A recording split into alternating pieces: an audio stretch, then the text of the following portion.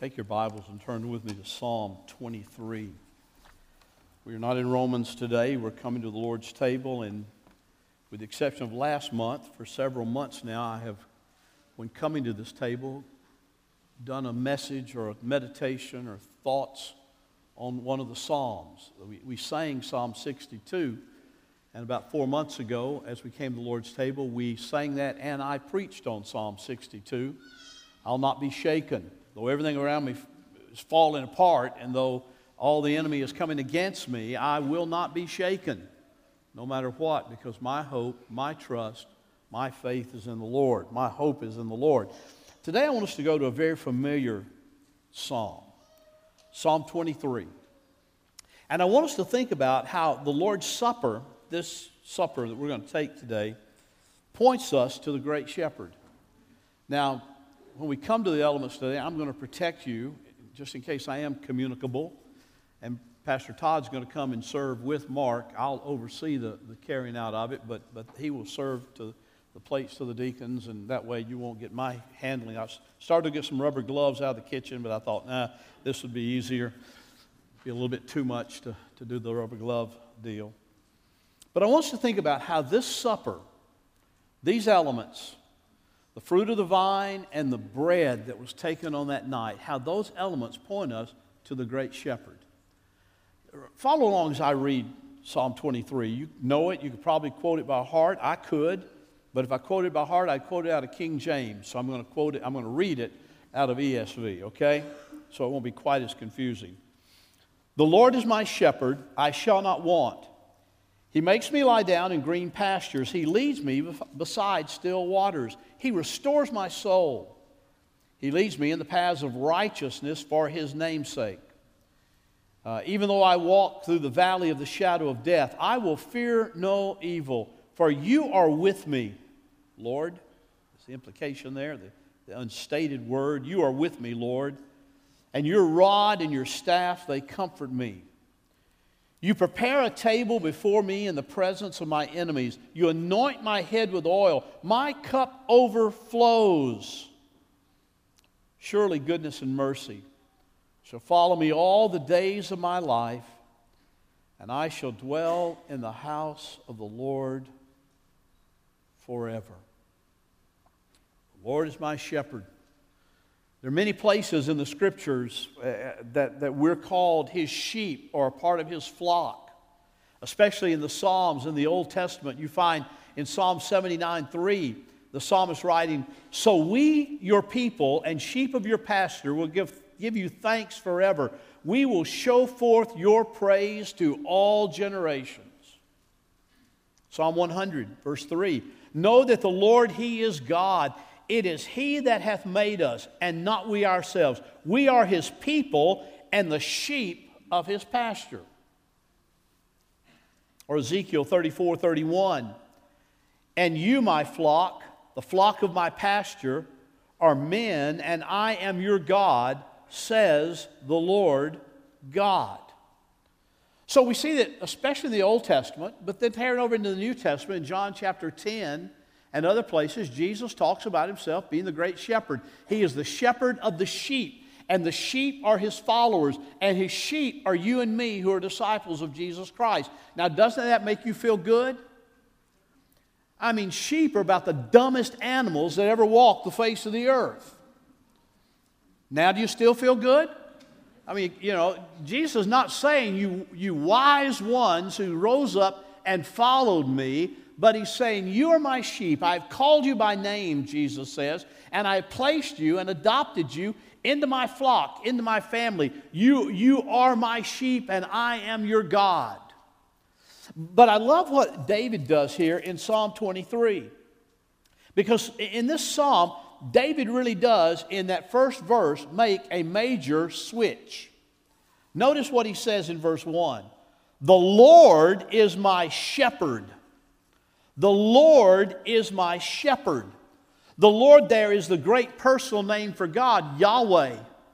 That's the name that Moses was given when he was brought out of the wilderness back to lead his people out of the land of Egypt. And Moses said to him there in the burning bush, when God says, go and lead my people out of Egypt, he said, Lord, who shall I say has sent me? And God said from that burning bush, he said, you tell them that I am has sent you. Yahweh has sent you. I am that I am. I'm the one that has sent you to bring my people out. Not the God who was or the God who's going to be, but the God who is. I am all eternity.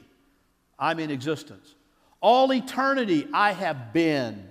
There never was a time when I have not been. There never will be a time when I will not be. I am the mighty Lord God who loves my people and cares for my people and works in the lives of my people. Lord, the Lord is my shepherd. Now I want you to look at these two words kind of like this. You can see both my hands. He's the Lord who is also my shepherd. Because in taking on that title, the Lord God, the one who reigns forever and ever, the one who is the true great shepherd, Jesus Christ, all of a sudden has become the lowest of all workers, a shepherd. Taking care of dumb sheep. He has now named himself not just the Lord God, although he never ceases to be that, but now he takes on the identity of a shepherd, one who cares for his sheep. Jesus adopted that same terminology, as I already said, in John chapter 10. We are a part of that flock composed of believing Jews and Gentiles. So it's easy to see how this psalm has application not to just David's day and not just to the nation of Israel, but also to Christians in our day. Jesus said, I am your great shepherd. You are my sheep. And he used parables and used the sheep of the shepherd and the 99. When there 99 are in the fold, but there's one that's wandered off, he says the shepherd leaves those in the sheepfold and he goes out into the wilderness to find the one who has wandered away. And he puts him on his shoulder and he brings him back in so that the 100 are there. The implication being and the picture being that God cares for each sheep so much that not even one will ever be lost that truly belong to him, that truly are his. And they come to be loved by him and cared for by him in a very special way. The Lord is my shepherd.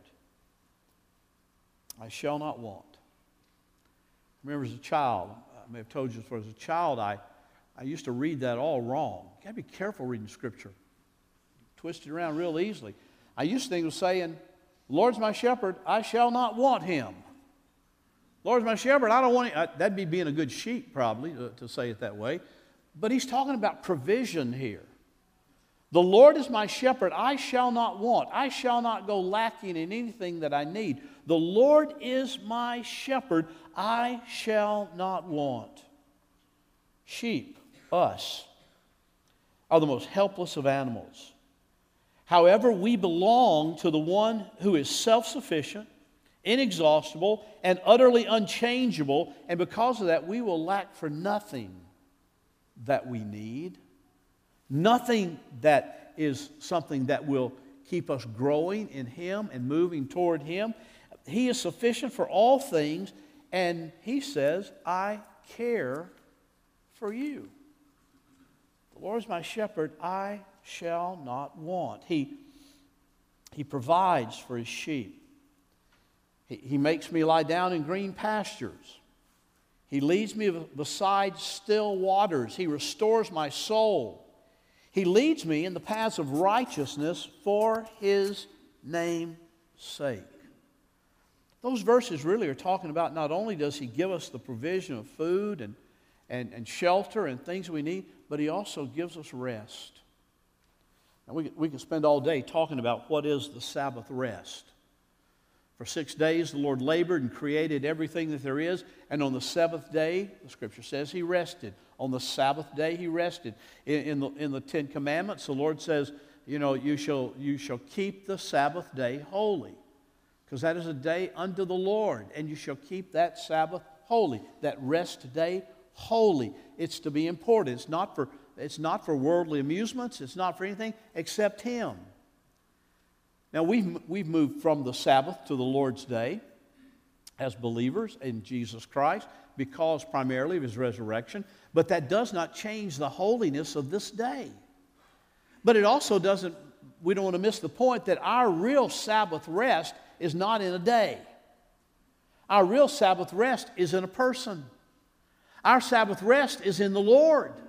The Lord who is my shepherd, he gives me rest. David says, he leads me beside still waters. He makes me lie down in green pastures. And I don't know a lot about sheep. I just know they're dumb, and I know I act like one a lot of times. He says that he makes me lie down in green pastures. I'm told that sheep are not easily made to lie down. They're very untrusting. But this shepherd gives us rest. He makes us lie down in green pasture, leads us beside still waters. I'm also told that sheep are afraid of running water. That if there's running water and rapids running, the sheep will run from that. They get all anxious about it. You may do that too, physically and literally, not just spiritually and figuratively. But he says, he leads me beside still waters. He makes me lie down in green pastures. He gives me rest. Our rest is in him. Our rest is knowing that the shepherd has got it under control. Our rest is knowing that it's not up to me if it's to be.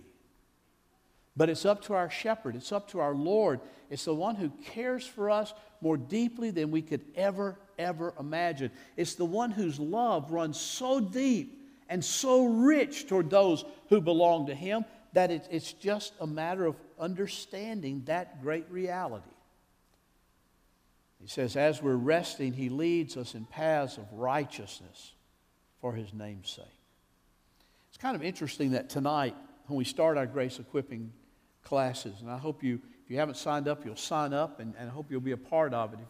I hope you'll not just say, I'll go once or twice, but you'll keep it up. Every one of our grace equipping classes at some level is dealing with righteousness. Pilgrim's Progress is leading toward righteousness, moving toward the celestial city, moving toward the city of God. And Pilgrim's Progress is talking about the righteousness of a believer and how we get there, not of our own accord, but by the Lord taking us there. We also have the mortification of sin. We have talking about how you put sin to death. That's dealing with sanctification. That's dealing with righteousness. We have disciplines of grace by Jerry Bridges being taught. And that disciplines of grace is disciplining ourselves for righteousness, what David's talking about here. Even the counseling course on the theology of counseling is talking about leading one toward the righteousness of their God. And the ladies' class talking about the creation and in the beginning. This is what God created us for. This is what God created us to be. So it's amazing how all of these classes that we start tonight sort of dovetail into this theme that David is so interested in here. He leads me in paths of righteousness so that I can feel good about myself. No. So that I can be puffed up and say, God's led me into righteousness. I'm a righteous person. No. He leads me in the paths of righteousness for his name's sake. It's another way of saying for his glory.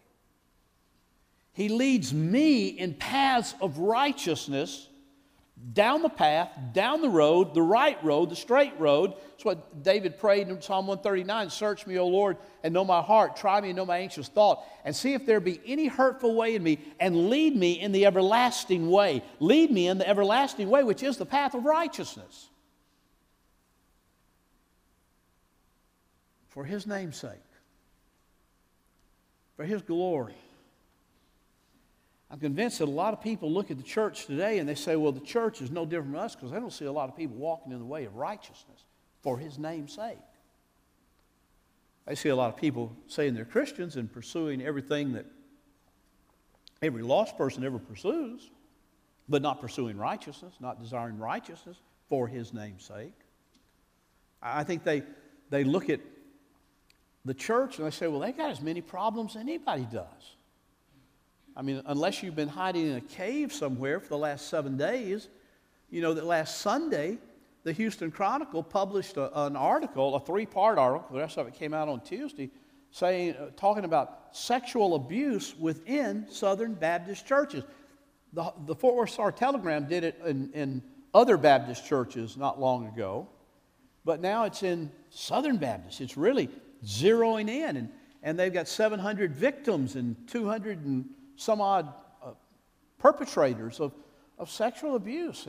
And we can easily look at that and say, oh my gosh, we need to just shut the doors and close it down. No, we don't need to do that. We do need to be sure we are careful about who we call as pastors and who we put in leadership positions and where we put volunteers. We need to know they're seeking the righteousness path of God, and that the Lord really is their shepherd. They're not their own shepherd, because that's what happens a lot of times. You say, well, boy, Baptists really, that's horrible. We must be a terrible people. But it's happened in the Catholic Church. It's happened in Pentecostal churches. It's happened in all sorts of different variety. It's not a denomination problem or not a church problem. It's a sin problem. It's a depravity problem. It's a problem of people being placed in leadership positions who really don't know the Lord.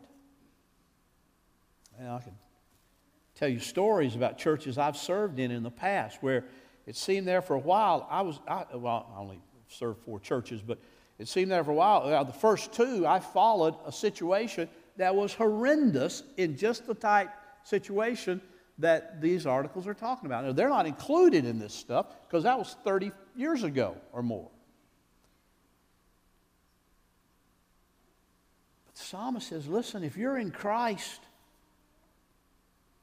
if He is your shepherd who leads you beside still waters and who makes you lie down in green pastures, that is, if you find your rest in Him, He leads you in the paths of righteousness for His name's sake in the world in which we live. For His name's sake. For His glory.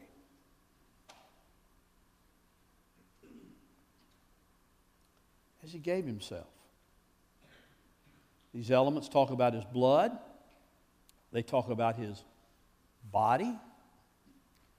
His body was not broken. His body was not crushed. His body was hung. And He had no broken bones. Yeah, easy for me to say. No broken bones to fulfill prophecy. When they came along to break the legs of the perpetrators on the cross and the malefactors who hung next to Him, when they came and broke their legs so they would die more quickly, they said, He's dead. He's already dead. They were shocked by that. But you see, it was because it wasn't their crucifixion that killed Him. Now hear me. It was the instrument that brought it about. But who killed the Lord? He gave up His Spirit for us.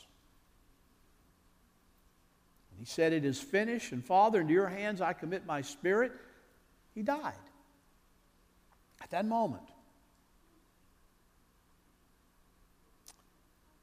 That's how much He loves us. That's what a good, great shepherd He is. He gave His life for me.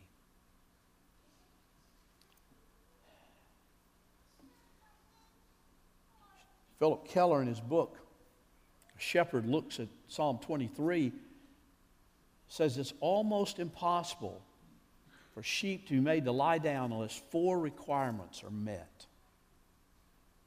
He said, 1, they must be free of all fear due to their timidity. They must be free of all fear. The Lord God takes away our fear. Jesus takes away our fear. We sang that this morning over and over. He is the one who takes away our fear. Secondly, they must be free from all friction with others of their kind. Sheep tend to be social animals. We tend to be social animals. When there is friction among others in the body, it's hard to rest in peace. It's hard to lay down in green pastures. It's hard to be what you're called to be when there's friction with someone else in the body. That's why the Scripture tells us we're to confess our sins to one another. That doesn't mean that I'm going to call on Arthur Crawford in a minute. Arthur, come up here and stand on this stage with me and confess all your sins to us. That's not what he's talking about. Author just went under the chair. That's not what he means. What it means is that when you have sinned against someone, or someone has sinned against you, you need to go to that person and confess your sins to one another and restore that relationship so that there will not be friction within the body, within the flock. And you might say, well, they sinned against me, so it's not my responsibility to do that, it's their responsibility. No, Jesus said if someone sinned against you, or if you sinned against somebody, either way, you go to them and you make it right. Don't let it fester. If sheep are irritated with one another, they can't lay down and rest as the shepherd intends for them to do.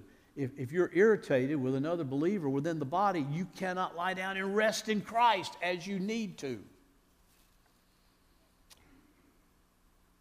Third thing he said about these requirements, they must be free of all pests before they can relax. Flies and parasites will torment them. Well, we have pests within the body. It's called sin. It's called distractions. It's called things that keep our eyes off of Christ, and we are irritated by these pests. We can't relax while there are pests.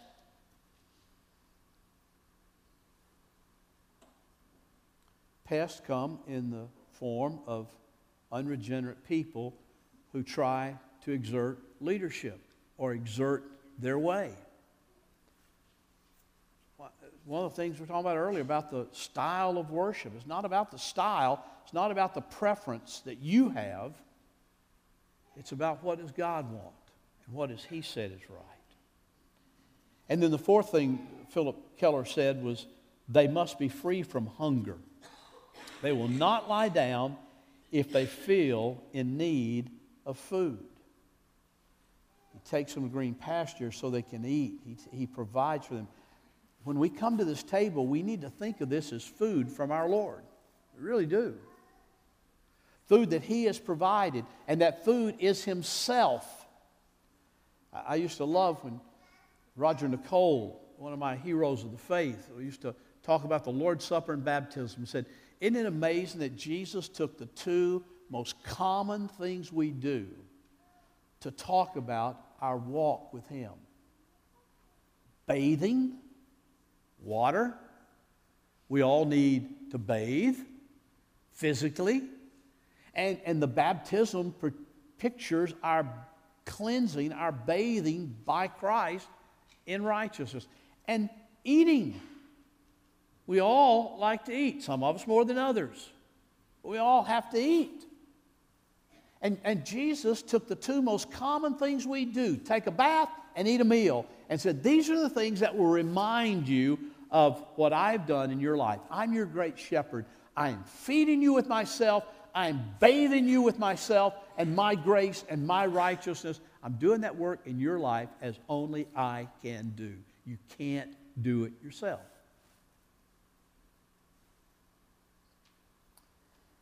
In Matthew 11, Jesus said, come to me, all you who are weary and burdened, and I will give you rest. That's who He is. That's what He does in this meal. As we don't just take a piece of bread and take the cup and say, okay, eat it, drink it, done. We say, this is His body that He's given for us. His body is given that I might find rest, spiritual rest in Him. And I take it and I eat it as a part of that. And this cup, represented only by the fruit of the vine that has been squeezed out so that it can be poured out. The cup, which says, Jesus said, this is my blood, which is the blood of the new covenant. You can find rest in that covenant relationship with me and a covenant relationship with one another. It says, even though I walk through the valley of the shadow of death, I'm not going to fear evil. You are with me, Lord. Your rod and your staff, they comfort me. The rod and the staff kept the sheep going in the paths of righteousness, in the path that He wanted them to go. Now, I love this statement. not so much from David as much as from Spurgeon. Spurgeon's interpretation of it. David said, "Surely goodness and mercy shall follow me all the days of my life." Goodness and mercy shall follow me. Spurgeon used to say, every good shepherd has some sheepdogs. No shepherd would take a large flock out into the wilderness to graze or whatever without sheepdogs, because the shepherd by himself with just a rod and a staff can't always keep a large flock. So he had sheepdogs, and those sheepdogs were trained to keep them in line and go to the edges and push them back together. And so Spurgeon used to say, God has two sheepdogs. They are goodness and they are mercy. That's their names. His sheepdogs are named goodness and mercy. Surely goodness and mercy shall follow me, pursuing me, keeping me in the path of righteousness all the days of my life, and I will dwell with him in the house of the Lord forever. I will dwell with him in this life, and I will dwell with him in the life to come, because surely his sheepdogs, goodness and mercy, will be used of God to keep me in the path. I like that. What's he saying? He's saying God's goodness and God's mercy are watching over you every step of the way. Will you veer off like a dumb sheep sometime? Yeah, you will. If he can't reach you with his staff and his rod and yank you back, then his sheepdog will run you back in. His goodness and mercy is going to follow you all the days of your life. As long as you're on this earth, if you are his, if you're a part of his flock, it will goodness and mercy is going to pursue you. Follow there is a word that can also be translated pursue. They're going to pursue you right up until the time you leave this earth. These elements show us goodness and mercy of the Lord. These elements show us his provision in all that he does. These elements are to be taken by believers to remind them. Lord, help us if we ever make it ritual and routine. Lord, help us if we ever just say, give me the bread, give me the cup, eat it, drink it, I'm done, let's go. Lord, help us if we don't sit there as believers and think about what these elements represent. His body given for us on the cross. His blood, the blood of the new covenant, poured out so that we might know God, that we might have relationship with him and relationship with one another that is based on that's what John says in 1 John. Our relationship with one another is based on our relationship with him who gives us life. As we come to this table, prepare your hearts. If you're here and you're a follower of Jesus Christ, I invite you to the table. It's not our table, not Grace Baptist table, it's not the Baptist table, it's the Lord's table. If you're here, I invite you to share in this with us as a fellow brother or sister in Christ. If you're not a believer, I ask you to do this. Let it pass by. Just let it pass by. But as it passes by, if you're not a believer, I ask you to think about that body and that blood that was given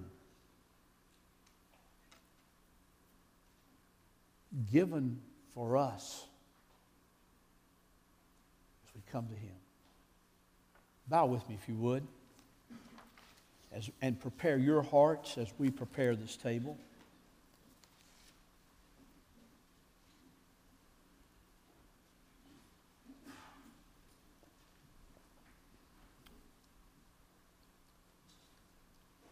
You might even pray right now, Lord, show me if my heart has grown cold. Show me if I've left my first love.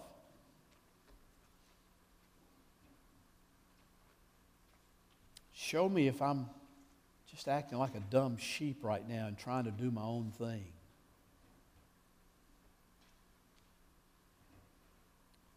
If that be the case, Lord, lead me to repentance.